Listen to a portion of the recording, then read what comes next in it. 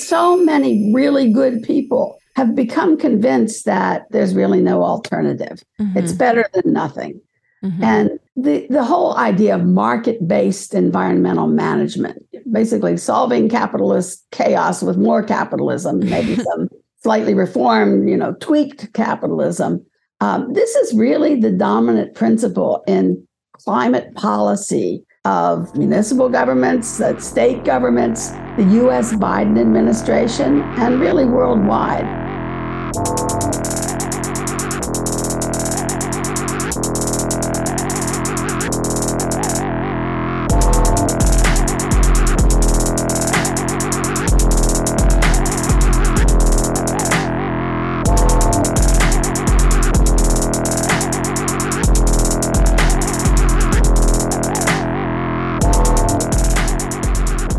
Welcome to the Death Panel. Patrons, thank you so much for supporting the show. We couldn't do any of this without you. To support the show, become a patron at patreon.com/deathpanelpod. You'll get access to the second weekly bonus episode just for patrons and our entire back catalog of bonus episodes. And if you'd like to help us out a little bit more, share the show with your friends, post about your favorite episodes, pick up a copy of Health Communism or request it at your local library, and follow us at deathpanel_. So today I'm here with my co-host, Abby Cardis. Hello. And the two of us are joined by a great guest today, Dr. Kathy McAfee. Kathy is a professor of international relations at San Francisco State University and studies the rationale and results of selling nature to save it, as governments and companies try to solve climate and biodiversity crises by pricing environmental benefits and harms in dollars. Kathy, welcome to the Death Panel. It's so nice to have you on the show. I'm happy to be here. So just for some context, in early June, wildfires in multiple Canadian provinces sent smoke across Canada and the United States, culminating in a days-long air quality event across the U.S. Northeast corridor, with major cities experiencing air quality index spikes into the 400s. That event and the politics around air quality as a factor of climate crisis weren't discussion in their own right, but today we're going to focus on a little discussed aspect of that event, at least. Some of those forest fires that sent plumes of smoke across North America were actually fires in commercial forestry plantations and in managed forests that are counted as carbon offsets. Carbon offsets are a favorite of industry and the neoliberal state, a piece of land or commodity that is meant to reduce or remove carbon emissions by compensating for emissions being made elsewhere. So considering, that a forest fire in a carbon offset plantation means the emission of carbon, not a reduction, and Canada's carbon offset forests haven't really actually been carbon negative since 2001, we've invited Kathy to talk to us about the problem with carbon offsets, because this is one of her areas of expertise. But before we get into that, Kathy, for listeners who aren't familiar with your work, can you just talk a little bit about, sort of what brought you to this work and what it is that you focus on? Well, I'm an academic, but I'm also an old hippie. And one of those 60s persons that you used to hear about. So I've been active on many different things, the war against Vietnam and housing organizing in my life. But I spent a good chunk of time working for an international development and aid agency, Oxfam. But in the process of learning more and more about what was going on in the global South, the so-called developing countries, I became aware of just how central the issue of the natural environment and who claims it, who controls it, who gets to own it, if anybody. And as time has gone on, as I've been looking at the policies that have been organized for nature conservation, and then increasingly as the world is finally waking up to the climate situation, climate change, I have focused more and more on how the current kind of dominant way of thinking, particularly, capitalist economics and policies that are framed by that way of thinking, have shaped the whole kind of the menu of possible responses and have become so central to the policies being promoted by academics and conservationists and governments all around the world that are based on this idea of kind of bringing nature into capitalism Mhm. putting prices on natural phenomena, making them into tradable commodities. And I sum that up in the phrase selling nature to save it. So I've been working on that really for the last 40 years, I guess, in one way or another. So for folks who might not necessarily be familiar with some of these market solutions, can you just sort of talk a little bit about some of the typical examples that people, maybe have heard of, but aren't necessarily associating with kind of like greenwashed capitalism? I think I can do that, but I think it would be good to just first remind ourselves of what's the situation that we're facing. What's the basic bottom line that shows how much the world needs to decarbonize and do so urgently. So just taking the rather conservative consensus from the International Panel on Climate Change, the climate science body that gives advice to international climate negotiations, people working on how to implement the Paris Agreement. According to that quite conservative but scientifically based analysis, we are very close to a serious overshoot situation where there has been so much carbon dioxide and other greenhouse gases dumped into the global carbon sink, the atmosphere and the oceans, that there's only about enough space, according to this scientific panel, for about 500 gigatons of carbon dioxide and equivalent gases to be further dumped into this shared planetary carbon sink. And at the rate that we're going now, the world is dumping around, different people estimate it differently, but 40 to 50 gigatons every year. So you can see we only have, 8, 10, 12, depending who's counting, years before we have gone into territory that is likely to increase, it's already increasing, but to drastically increase the droughts and floods and storms and fires that are certainly one of the world's biggest health issues. So in this context, we've been seeing kind of a new craze of businesses of all sorts, governments too, and sometimes nonprofit organizations even, and even individuals pledging to contribute to the solution by reducing their carbon footprints, or as many corporate statements have put out, the company is working to achieve, quote, net zero emissions. Some companies are even offering products like, quote, believe this, carbon neutral fossil fuels. Gosh, isn't that technically, like, scientifically an oxymoron? Yes, but there's a whole industry set up to explain how this can work, right? So that's what I've been trying to understand is, how do these people reason? What's the scientific basis of their reason? And how do they convince people that this is okay? And right at the center of this is that most of these claims, and, name a company. What's your favorite company you love or hate? Meta or Google, or the airlines, or the fossil fuel producing companies themselves. Almost all of them, more and more the big banks, are making claims that they have a plan, or some of them are saying they've already achieved net zero, or they have a plan to achieve net zero, and almost meaning that whatever carbon dioxide, whatever greenhouse gases they're emitting is compensated for by something. And that's where the offsets come in. So almost all of these claims, when you actually look at the plans that the companies have been producing, they almost all depend very heavily on offsetting. And that means that they are paying for somebody somewhere else to do something green so that the company doesn't have to. For example, and I think these examples are probably familiar to many listeners, the most common is plant trees. Mm-hmm. So you see things like the World Economic Forum, where the rich people get together in Davos every year. And they've been pushing 1 trillion trees. There are several campaigns for planting 1 trillion trees.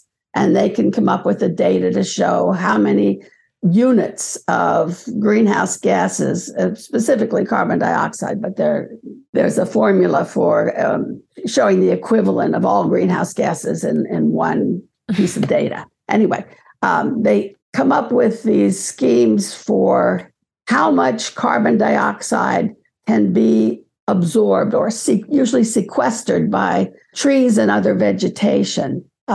If they pay somebody, let's just take a more U.S. example before we get even into the international ones that are the ones that I'm most interested in.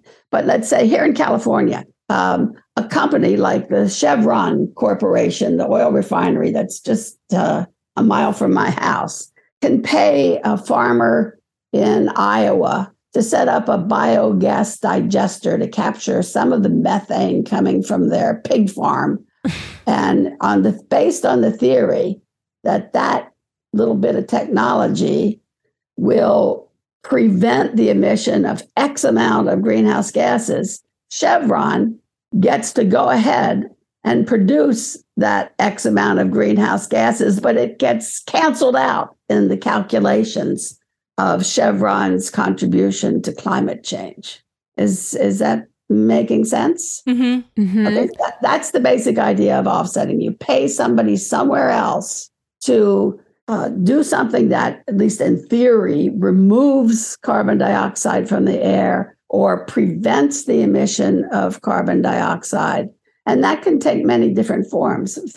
For example, you can say, this offset is based on investments in renewable energy, based on the assumption, which can fall down at any point, but the assumption that because company X is producing more renewable energy, therefore there won't be a need for more fossil fuels, and somehow less fossil fuels will be produced. So there are all kinds of reasonings that go into these offsettings. And some of them are based on plans or projects for carbon removal by natural means, what they're calling nature-based solutions. Others are based on carbon removal by mechanical means or industrial or machine-based carbon removal. And we can talk about either one of those in more detail. Just from I'm sure we're going to get much more into this throughout the course of the conversation, but just from this brief description, like just from the top, it strikes me that this doesn't work. Like, it seems like this is perhaps just an accounting trick that's based on a lot of economic calculations that involve, like you said, lots of assumptions about what will happen. Yes. But it doesn't seem like there actually is any way for this offsetting, no matter what form it takes, to really reduce emissions. Am I understanding that? Yeah, correctly? This is where the genius of capitalist reasoning comes in. Yeah. So if offsets work perfectly, and in a few minutes I'll tell you why they almost never work. But if they work perfectly, the result would not be any reduction in the concentration of greenhouse gases in the atmosphere. It would simply be moving the burden of coping with climate chaos from one place to another. And generally, this means moving it from where richer people in places to poorer people in places. Mm-hmm. And the logic of capitalism, or some of the central assumptions of today's environmental economics, neoclassically, mainstream capitalist, neoclassical environmental economics, says that this is actually the most efficient, the most economically efficient way to manage the climate crisis.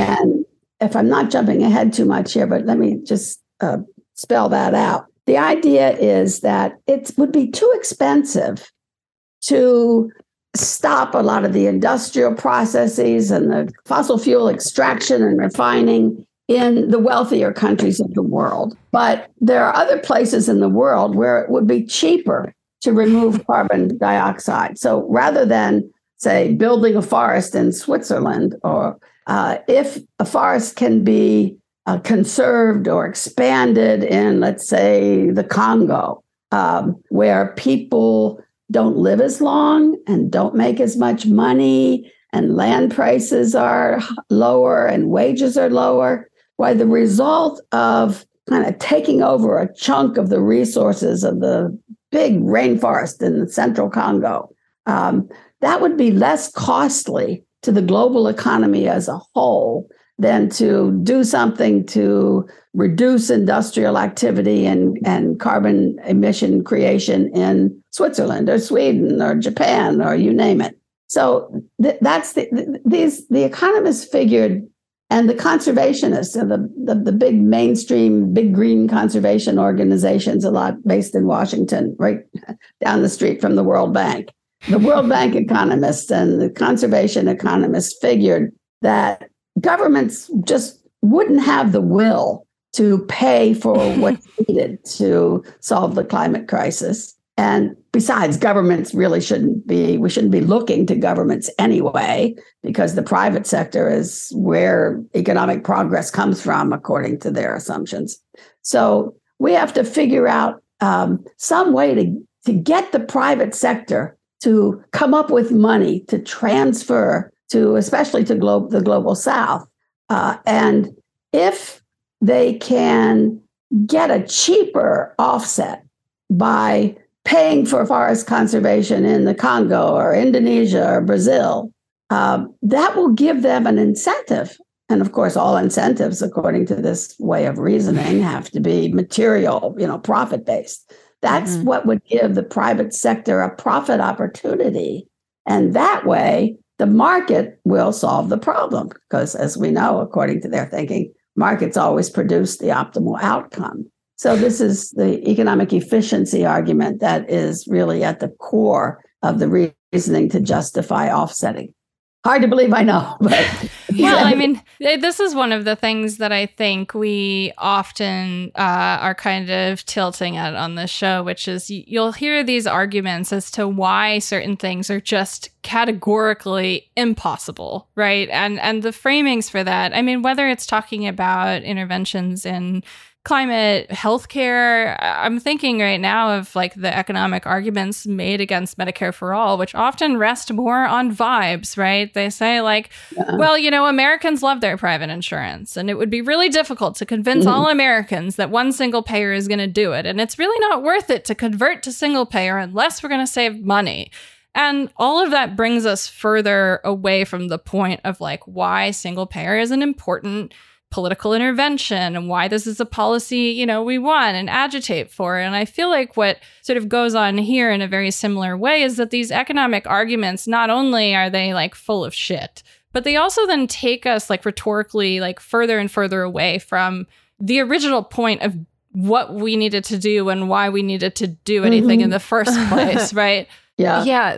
That's something that I really have actually appreciated about reading your work, Kathy, because I think you do a really good and engaging job of kind of explaining how this this just like sinister innovations in like market logic and accounting. And even, in the like what my area of pet interest is, the area of like the economic, the methodology that is used to do these analyses and the assumptions that underpin that, and the necessity of sort of disaggregating, complex nature and breaking it up into quantifiable little units that are like amenable to being slotted into these equations to manage. But I think, we see this all over the place. And this is a particularly, to me at least, this seems like a particularly egregious example of the penetration of market logic into a real crisis. Yeah, well, I agree with you. That's why I'm so obsessed with this whole set of issues.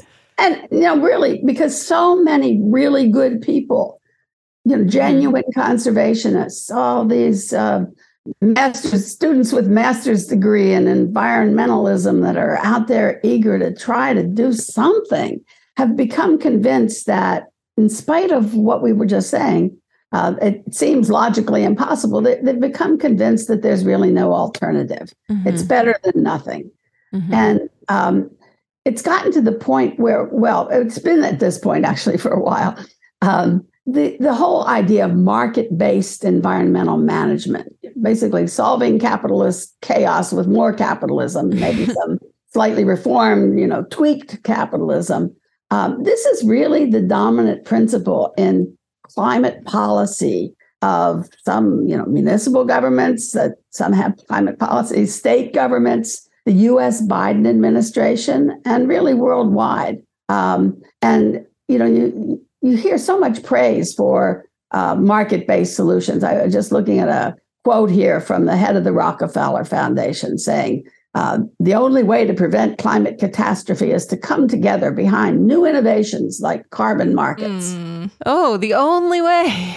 Yeah. But one of the reasons that when both of us or all of us here on this podcast are trying to think about why do people believe this? Well, one thing is to answer that question is follow the money, of course. There's a tremendous lobby. There's an offsetting industry. Yes. So, climate offsetting today happens through markets and carbon credits.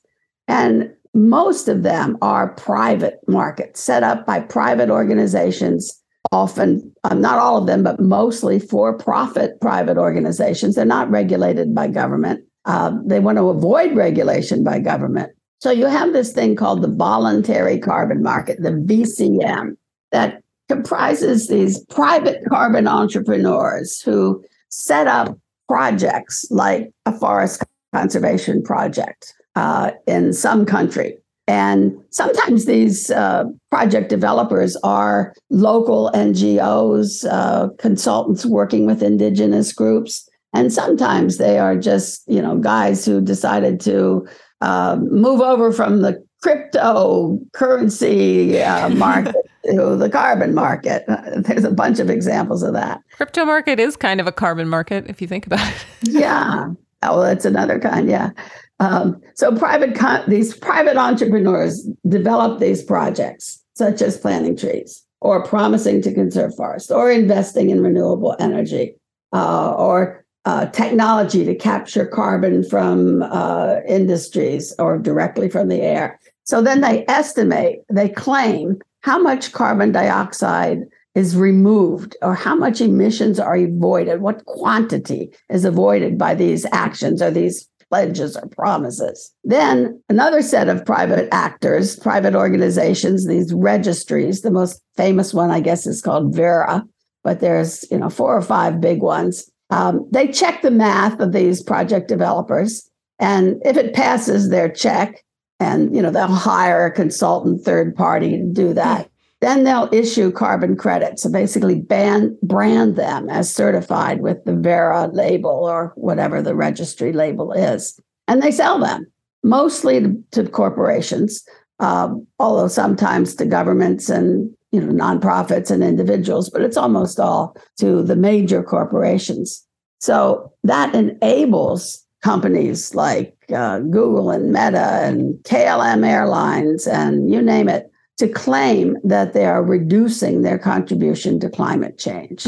It's amazing to me how much they get away with calling offsets reductions when really all they are is, a shift of the burden from one place to another. But these carbon markets are in big trouble right now.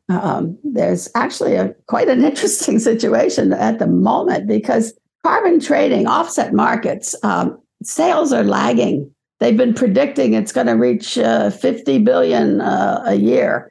They were very excited a couple of years ago when the voluntary carbon market went from 1 to 2 billion, but it's been stuck for the last 2 years. Major corporations are being sued for deceptive claims. Wall Street is getting cold feet.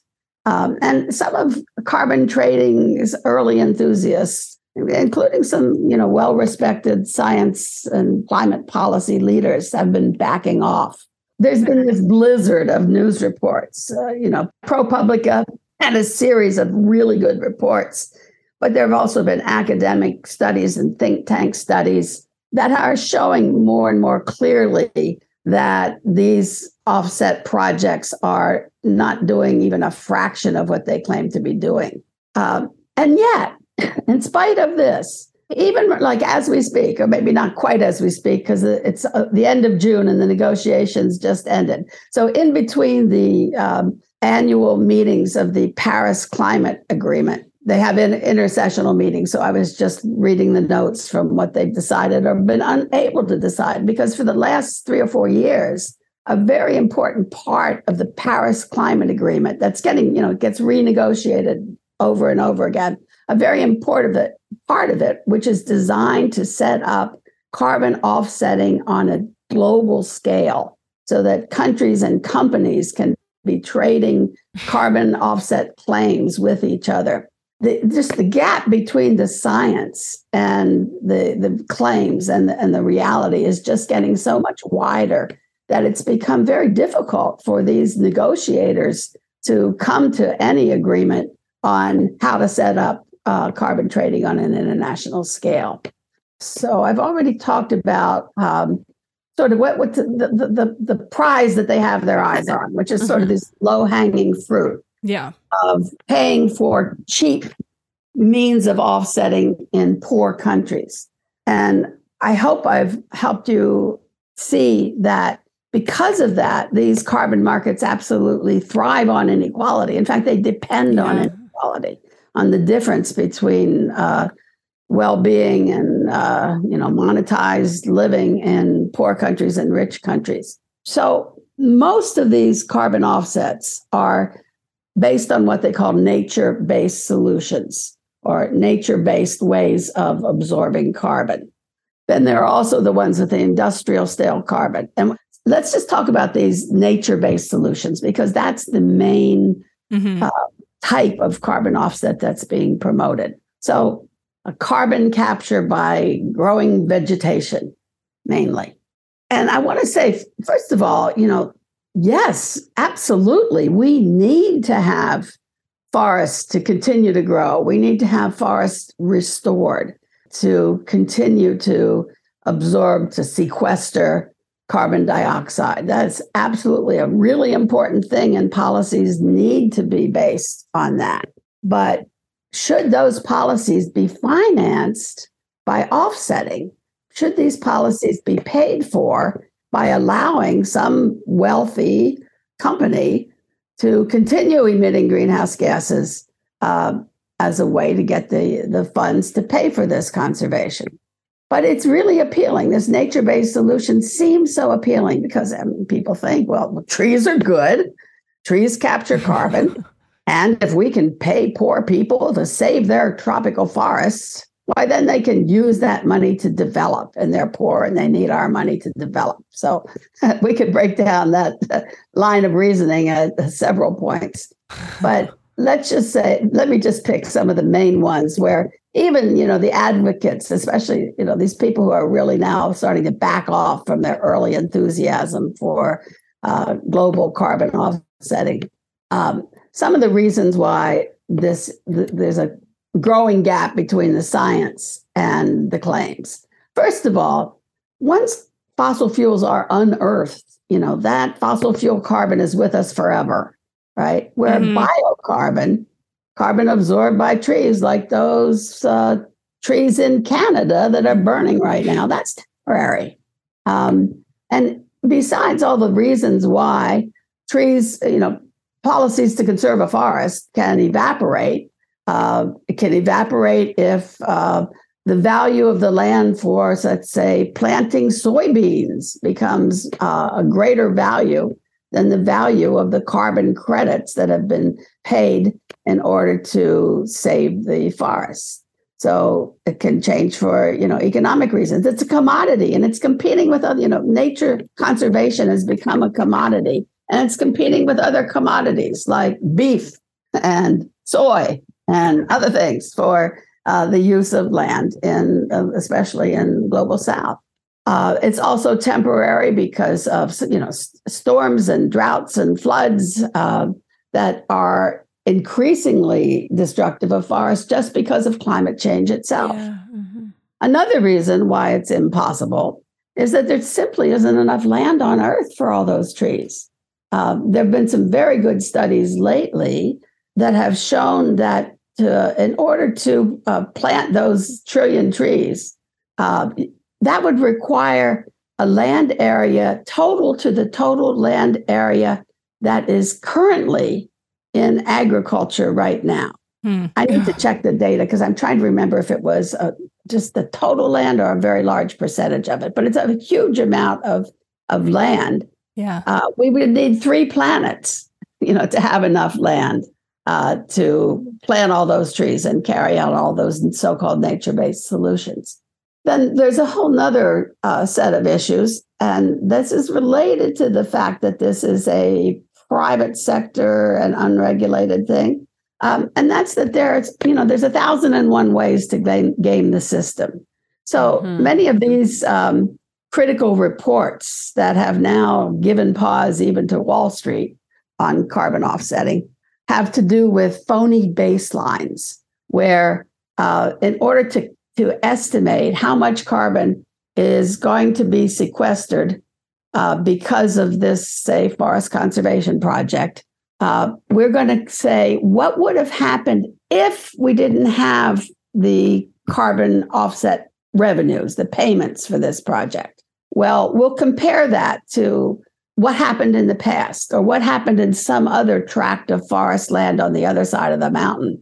And what's turning out is that systematically, the baselines get rigged so that it looks like if this forest had been logged, X amount would have been produced because someplace else we see that X amount was produced. But it's very arbitrary. And the designers of the projects have often intentionally, sometimes, not realizing it, but very often have chosen a baseline for comparison that makes it look like they're absorbing or preventing the release of a whole lot more carbon dioxide than is honestly happening in the real world. And then another issue is this thing we call non-additionality, where they say, well, we get credit for saving this forest, therefore we can keep on releasing our greenhouse gases here from Chevron or KLM Airlines or you name it.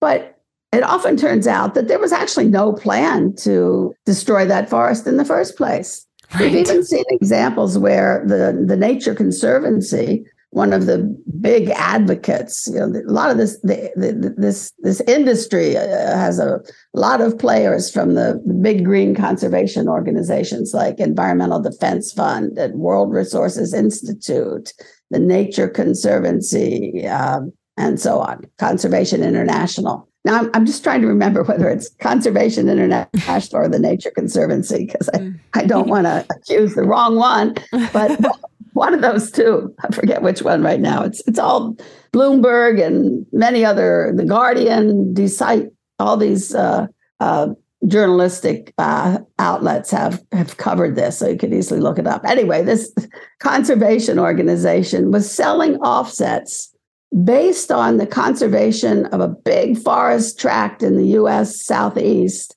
that they had already been claiming and raising money on based on their promise from years ago that this forest would never be cut. So, then they get getting away with things like this. So anyway. So again, just what's striking to me again is just how much this does not work. Right. This is not preventing... there's not commensurability between the amount of carbon that's being... Exactly. Even the amount that's being offset, but it doesn't prevent emissions from taking place. Right.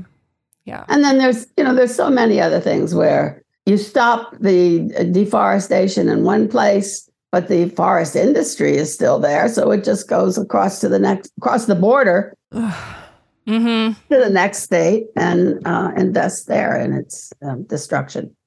It reminds me so much of things like, for example, the World Bank's disability inclusive development agenda, where, you really have these kinds of really liberal frameworks that, for example, will say okay, we have to celebrate disability internationally and we have to raise attention for disability pride and all of these sort of larger positivist sort of hopeful frameworks that, organizations like the World Bank and all these sort of development banks will appropriate and try and formulate as part of their agenda or framework in some way. And what that often does is it then, kind of co-ops both the sort of inclusion framework and disability framework. And it also runs cover for the ways that capitalism and continued, imperialism by the global North is the largest producer of disability for poor people globally. So it's really kind of reminiscent of how, these kind of mythologies, these fantasies, these narratives or points of rhetoric, they kind of get sucked up, reappropriated, and then that new meaning becomes reinforced through kind of the creation of a market around that meaning. And that begins to become, not only a force that perhaps prevents other options or policy ideas from being considered or even discussed. But at the same time, it also invisibilizes, what's going on actually in the communities that are being materially impacted by this type of extraction and then cover up. Yeah. Well, that's so parallel to what's happening with the climate projects, because the major argument that you're hearing these days is that these, for all their limitations, okay, maybe they're not perfect, a lot of their advocates are saying, but this is the best way to channel development aid, to channel anti-poverty attention to these countries and to these communities and to these indigenous people. So increasingly, indigenous people who've been really on the forefront of opposition to a lot of these projects are also being mobilized to advocate for carbon offsetting. And it's creating tremendous divisions among indigenous peoples around the world. I've really seen this up close. But what they're saying is this is the only way to develop. This is the way to channel money to these indigenous organizations. So many really, well-meaning young academics and young climate activists, conservationists have been saying, yeah, but we have to do this because this group needs to have this income. Now, what really needs to happen is that the land rights and resource rights and territorial rights of indigenous people need to be respected. And the data is kind of well known that if you compare the results of preserved areas, protected areas, national parks, to places where indigenous people actually do have control over their territories, the record of conservation, of sustainability among the indigenous controlled territories is much better. The national parks just don't make it on the same scale. So there's a whole lot that can be done in that way. But you may have heard people talk about international carbon markets as a form of colonialism. I don't know if you've run into that. Yeah. Because, and this is how I see it, because, basically carbon credits are basically sort of the latest tropical commodity miracle crop for export. So, I mean, since, for the last 500 or so years. That's a terrifying way to put it. I love it. Yeah. Yeah. I'm not going to sleep tonight. Yeah. So, Global South countries were reconstructed under colonialism to serve the interests of the British East India and West India Company and Dutch East Indies companies and so on. They were reconstructed in order to be able to provide the cheap raw materials, cotton, indigo, jute, coffee, oranges, on and on and on. And for hundreds of years, they've been exporting this cheap stuff and have lost their capacity. I mean, it's been intentionally destroyed under colonialism to have, let's say, their own textile industries and their own agricultural system. So they've become dependent on exporting cheap stuff and importing expensive stuff and getting more and more into debt. So, hey, they need money. Let's give them money through carbon offsets, right? But really, carbon trade is just a buyer's market. There's a virtually infinite supply of would-be sellers, communities, countries, states, municipalities now that are trying to get a little bit of money since they've been so screwed by foreign aid and indebtedness from carbon credits. They don't see other sources. So there's lots of people trying to sell carbon credits. And at the same time, you have the buyers who, by virtue of being for-profit companies, have to search for the cheapest offsets. Some of them are buying what they call premium offsets that include things like promises to abide by human rights and give people consent over these projects. So there's different levels of quality in your carbon offsets, or carbon offsets that also pay for biodiversity conservation or pay for a new health center in an indigenous community. So, but basically, it's cheaper to buy these carbon offsets than it is to actually make changes in their production of greenhouse gases. And if you're a capitalist, if you're a CEO of any corporation, you may be the nicest guy in the world. You may really care about nature. You may donate to Greenpeace, et cetera, et cetera. But your corporate bottom line says, you've got to carry this out in the most profitable way. Mm-hmm. So, yeah. This is a situation we're in right now. Yeah, you're just the bearer of, the incentives of the firm or whatever. And it strikes me that this is just, once again, this doesn't work. This seems like maybe just a little fantasy tax that some of these corporations have to pay as a condition of continuing to do business as usual, which I think is irrational from the standpoint of the entire world and the future, but and that's just like hyper rational at the level of the individual firm, I guess. Yes, totally. And not to just like bring in disability again, but the whole conversation, I can't stop thinking about the work of a particular disability studies scholar named Helen Mikosha, who is kind of credited with basically calling out disability studies as a field, saying that disability studies kind of constitutes a form of scholarly colonialism, and that part of, that has to do with the concentration of resources and attention and rhetoric control over that meaning production that actually resides in the global north, and how, for the most part in the global north, because of our models of disability and the kind of ways that our disability policy have, been realized and fought over, the ADA in particular, these ideas of sort of enshrining the social model of disability through legislation, and the incredible sort of pressure to have that be successful, right? Disability writers and researchers, kind of out of fear of a return to the medical model of disability, of a return to the era of rehabilitation policy being what dominates disabled life, they want to avoid discussing like the issue of preventing disabilities because it's kind of a touchy topic. But, what Mikosha's work really calls out is that, like, in disability studies, kind of ignoring or avoiding the topic of disability prevention, we're really not taking account of those 400 plus million disabled people who are living in the global South. One of my favorite parts of a 2011 essay that she wrote, she says, quote, "Scholars and activists need to confront as a central issue the production of impairment in the global South.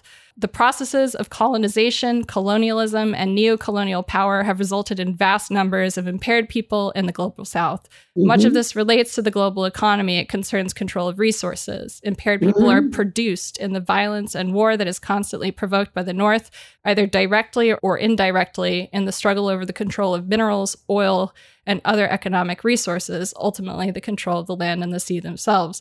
But it's also, this kind of race to the bottom, and the ways that I think the better than nothing rhetoric can actually be very harmful when it, occurs at scale like this, because the kind of better than nothing line, I think, really does also run this cover of kind of avoiding talking about, the contradictions and frankly, all the harms of carbon capture being kind of the go-to solutionism right now. Yeah. Well, and dissolving these questions into, again, this is like a pet interest of mine, like dissolving these like really important questions to bring this, I guess, back around to like carbon politics for like who is responsible for all of these emissions and like whose responsibility is it?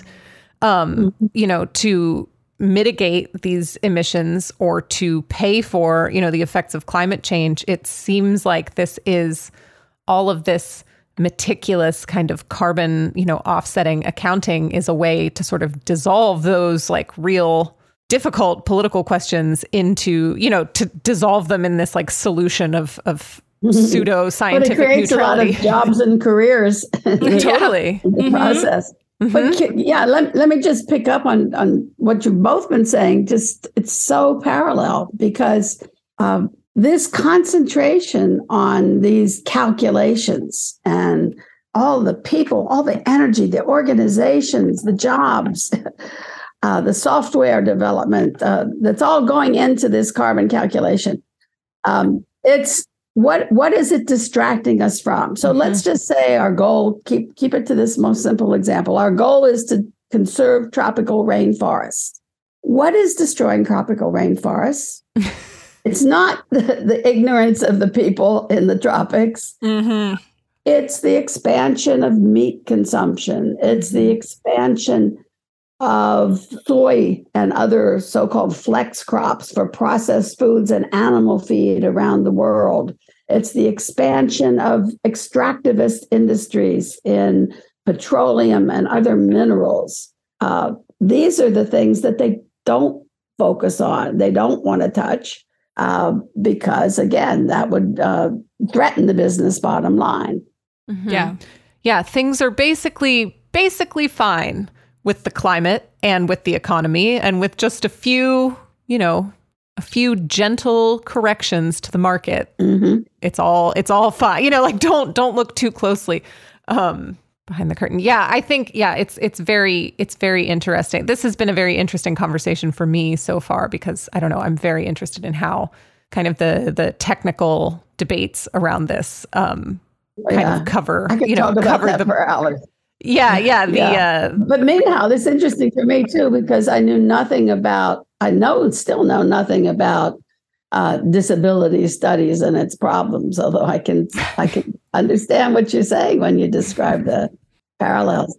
I mean, I think, so much of disability theory, has to do with contending with environmental pressures, not just in terms of like the actual environment, but, those kind of the pressures of, your living conditions, the air that you breathe, whether it's because, maybe someone's who's disabled is chronically ill. And so they're thinking through things through their own experience, or it's someone sort of looking at disability structurally or looking at different sort of ways that disability is engaged with, across like different global perspectives. So much of that has to do with resource management in terms of like sort of how the land is even being managed. Like these are all some of the larger factors that are going to actually produce disability at scale. I'm thinking so much right now of the work of Jasbir Puar, who writes in her book Right to Maim about disability in Palestine and how it's a kind of intersecting and really a sort of oppressive layering of both the kind of physical sequestration and being surrounded of things like expired medications that are sent into Palestine that are so close to expiration that most of them end up going into landfill, and then that landfill space being restricted politically by Israel, and that resulting in the pharmaceuticals then getting into the groundwater and the and it's like a whole cascading thing. And I haven't even mentioned like the actual physical maiming and disabling that goes on because of the actual military occupation of Palestine. And what Jasbir writes about is, the idea of the right to maim. And I really do feel like this conversation that we've been having about, as Ruth Wilson Gilmore calls it, capitalism saving capitalism from capitalism, is showing how much these kind of green market solutions and things like carbon capture, the idea that we can simply just move, move our pollution elsewhere or balance things out, that is really itself a right to maim. And I think all these industries and all of the laws and sort of international frameworks and sort of NGO approaches to this too only make that right to maim more important to maintain. There is so much money caught up in climate solutionism that, it is in and of itself an incredibly important market. It would be like getting rid of nursing homes and giving everyone, the in-home community-based long-term care that was guaranteed in the United States by the Olmstead decision by the Supreme Court in 1999 and has never been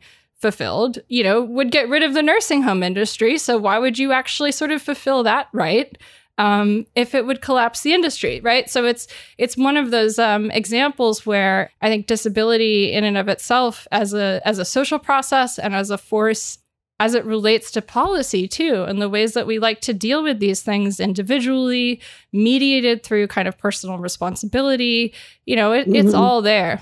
Yeah, I'm thinking 2 points about what you said. One is that basically what we're talking about when you turn any environmental good or bad into a tradable commodity, or the same if you turn a health good or bad, an asset or deficit, into a tradable commodity, what you're doing is you're giving those with the greatest wealth, the greatest purchasing power, right, the ability to determine the outcome, the fate of landscapes all around the world, right? That's what I mean by selling nature to save it. Yeah.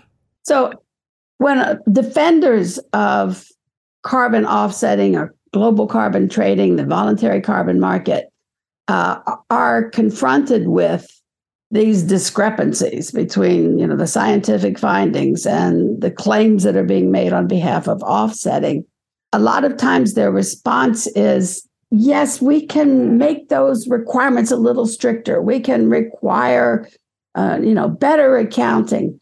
But if we make it too strict, it's going to destroy the market. So the market itself becomes the be all and the end all. The purpose of their activity is to create and maintain the market. I think some of them are doing that because they really believe there's no alternative. Many of them are doing it because they themselves are carbon marketeers with big investments in carbon trading and big gains to be made by avoiding paying the true costs of their contributions to climate destruction. Yeah.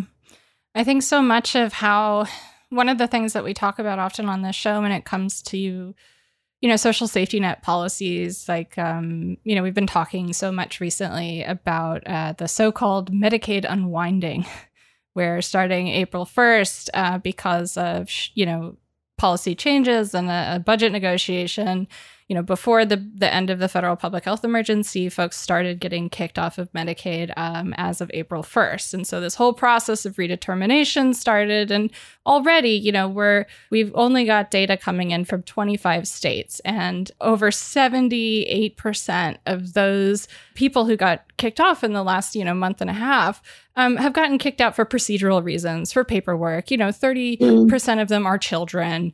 And when we sort of have been talking about this, and we've been talking about this as a cliff that was upcoming since early 2021, when Biden took office, and it's been always like a deep focus of ours. And what we've been so frustrated with this whole time is that, we knew that this was happening. We knew that this was coming. They've been talking about the need to do this, right? You can't break the norm of having a policy that's means tested, that doesn't fucking punish people with administrative burdens at the rate that Medicaid does for too long. Because then, people might, I guess, want something more out of, our policy framework. But the thing that's so frustrating is that, in all the planning, everyone's like, well, we'll make sure that the envelopes are green or purple so that people will really notice them. Well, we'll start to, buy Instagram ads that say, oh, you lost your Medicaid? Sign up for an ACA marketplace plan. The concern was all about sort of how do we handle the image? Are we going to work with Deloitte on a contract for like a new software to automate these? Are we going to like bust the union for our employees before we do this, who are saying to us, like, we don't have the staff to kick as many people off Medicaid as you want us to kick off Medicaid as quickly as you want us to do it? No, those are all the kind of like frameworks that become what we say are solving the problem, right? And the real problem is that millions and millions and millions of people are going to suddenly lose their health insurance in the United States in the single largest concentrated event of people losing their health insurance that we've ever had in the modern era, and health insurance only has existed in the modern era. So this is, a catastrophic blow to the US health finance system. And we say that we're solving a problem, that is what's going to happen when that blow comes. And solving the problem has meant making markets, right? And maintaining those markets and enforcing the boundaries and borders of those markets. And that's what, the problem actually is being solved for in the policy landscape. But in the public discourse, in the popular imagination, and in the cultural, imaginary, we have this idea that they've all been hard at work figuring out what to do about all the people that got kicked off of Medicaid. But it often feels like some of the only people who have been really worried about what to do when people get kicked off of Medicaid are like, us five who host this podcast and all of the people who listen to it. It's and I really feel like what green capitalism kind of proposes, like in so many ways, is that ethical version of capitalism where there's really no change that has to happen. The perpetual growth can continue. And you know what? Even in addressing something as catastrophic as climate change, you can you can secure the bag. We'll make a market for you too. I mean, it's brutal and it's fucking insulting. Well said. Yeah. So, we've been talking a lot about offsetting in particular. And I'm wondering if we can maybe kind of do two things as we are starting to close out here. I'm wondering if we could briefly touch on, carbon offsetting. It's an important topic, but it's not sort of the sum total of ways of sort of pricing carbon or trading carbon. So I'm wondering if we could maybe touch on some other sort of like green economy, green capitalism ways that carbon is handled. And then I, in particular, am very interested to hear like what some of the alternative ways of thinking about this are, because this is not an intuitive way to think about, at least to me. I feel like all my comments so far have sort of betrayed that this is not an intuitive way for me to think about ecology or climate change, like through this weird sort of market framework. So I would also be interested in hearing what alternative frameworks are out there and how, what the proposals are for seriously addressing, the problem of greenhouse gas emissions and climate change, as opposed to these kind of clownish like market solutions that we're talking about. Well, there are other ways that carbon is priced, or there are other efforts to use the tools of capitalism, of mainstream economics, to mitigate, to reduce greenhouse gas emissions. And the two main ways are carbon pricing through taxes, carbon taxation, carbon taxes, and cap and trade systems. So cap and trade is the one I'm more familiar with. I know there are a number of cities, states, or provinces and countries around the world that have been putting taxes on carbon, where basically they calculate how much various industries and various companies have contributed, how much carbon dioxide or equivalent they're producing, and there's a tax on that. But the taxes are generally much too low to really change business as usual. So companies can opt, just like they can opt for an offset, they can pay a penalty in the form of a tax. And again, what we've seen is that these taxes are not intended to threaten the bottom lines. I mean, the rhetoric that arises when people start questioning whether they're making any difference is, well, we can't do that because that business would close down and we'd lose all these jobs. That business would move from Mississippi to Alabama. Is the market supposed to incentivize reduced emissions or not? Yeah. But, the theory is that, businesses will care enough and the taxes will gradually increase, maybe if people are persuaded. I'm not an expert on carbon taxes, but I wanted to mention it because it is another way of pricing carbon. But again, without threatening the existing trajectories of production, power, and profit making, I guess you could say. Mm-hmm. And then the other way is cap and trade. And that's I know a little bit more about this because I've had to deal with this here in California. So governments basically set limits. They set caps. They set allowances based on how much a particular industry has emitted in the past. And they say, okay, you have permission to keep on emitting that this year, but next year we're going to lower the cap. And the year after that, we're going to lower it a little bit more. So you don't have to worry, though, because if you're an innovative company, you'll figure out a way to reduce your emissions. But if you're not, you can buy them. You can buy your allowance, your part of your permit to pollute from some other company that hasn't been willing or able to reduce their emissions. So the theory is that the cap will be declined, will go down. And as you can probably see, this is not a pure market mechanism because it involves some government intervention, government regulation. And in fact, if you look at the global carbon offsetting that we've been talking about before, when you actually look at these programs, it turns out they all involve subsidies. Mm-hmm. So none of them are really pure market mechanisms, but that's a whole story in itself. But right now, I'm talking about cap and trade. So cap and trade, government set these limits, and the limits have been made, again, the same problem as with carbon taxes. The limits have been too generous. The caps are set too high to really threaten business as usual. The businesses will move to another state. In California here, they say, oh, the businesses will move to Texas. So we don't want to threaten business profitability, basically. They don't call it profitability. They call it viability, I guess. That's not economically viable. But now take California. So we've had this cap and trade system in California. It was designed in 96 and went into effect in 2012.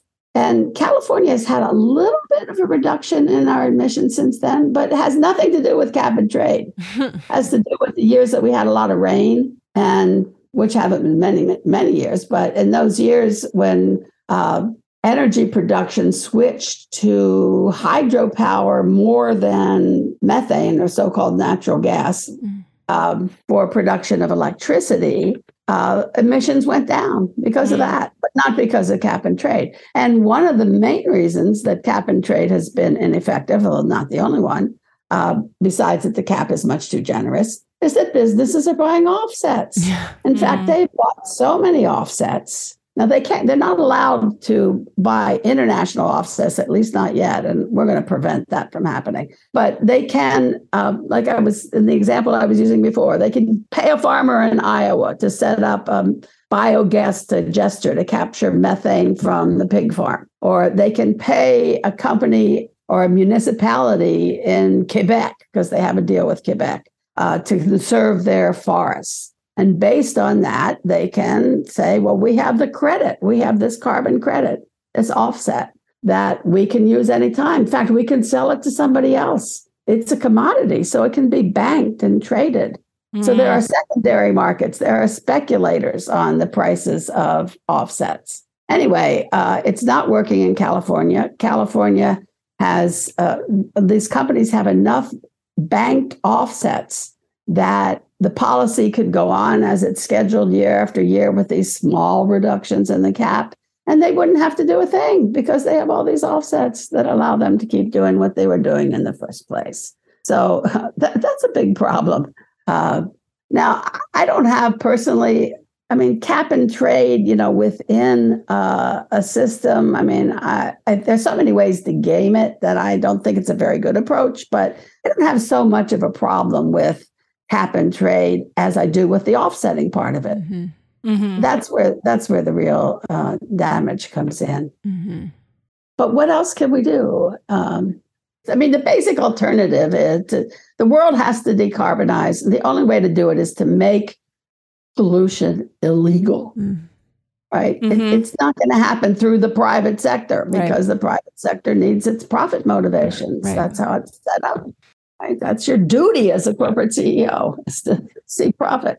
So it has to involve government. And one of the things that's going on right now around carbon offsetting is that these organizations that have been set up, these private self-regulating systems have been set up, are trying to reform themselves so that they can avoid real government regulation. So I don't think offsetting under any circumstances can be justified. Mm-hmm. But the idea of putting all this technology and all these brains to work in calculating how much carbon is being emitted here and there, and publicizing that and building it into climate policy and economic policy at all levels, municipal, state, national, and international, in the context of global climate agreements. So ways that you can have a transition, and by transition, that means the transition to decarbonization requires at least two kinds of things. One is really massive public investments in sustainable energy, sustainable transportation, sustainable agriculture. I mean, then there's so much known about how to do this stuff better. It just isn't profitable. There have to be major public investments, but they don't have to be unprecedented. If we had public investments anywhere near the scale that we had after World War II, the funding for this would be available. Mm-hmm. So it's not in some whole other world of financial feasibility. And the countries of the world, and here's where the big cost comes in, but still it's not beyond the realm of possibility. The countries of the world need to be compensated for their environmental debt, for climate debt, because for centuries, companies in the global north have been benefiting from the cheap commodities they extract from the global south. And in effect, the global south has been exporting sustainability. They are owed for that. Yes. And every place that you look in the world, there are organizations, there are indigenous organizations and their allies, peasant organizations, groups like La Via Campesina, the Peasant's Path. Everywhere you look, there are grassroots-based organizations and often internationally interconnected organizations that are fighting for control of the resources by the people who live in and depend upon the natural environment. So we need to ally with them. We need to support their exchanges and interactions and amplify their voices. It can be done, but it can't be done by saving the profitability of the industries that have shaped so much of our economies all over the world, but especially in the global north. I really, really so much have appreciated this conversation, Kathy. Thank you so much for joining us today. I feel like the bottom line today is fossil fuel companies bear the blame, but also NGOs and scientists and reporters and anyone doing that intellectual labor that, justifies extraction and destruction, the making of markets while burying the problem under more capitalism, and even the subsidies that governments are throwing into this are part of that. But the fact of the matter is that these are harms that green capitalism can't actually contend with. And all of these powerful actors, they have blood on their hands, and we have to end the fantasy of saving the climate with more capitalism, because selling nature to save it. Selling nature to save it. Yeah. Doesn't work, you know? I really so appreciate you coming on today, Kathy. I think that's the perfect place to leave it. Thank you so much for joining us and for such a wonderful conversation and sharing, you know, your expertise with our listeners.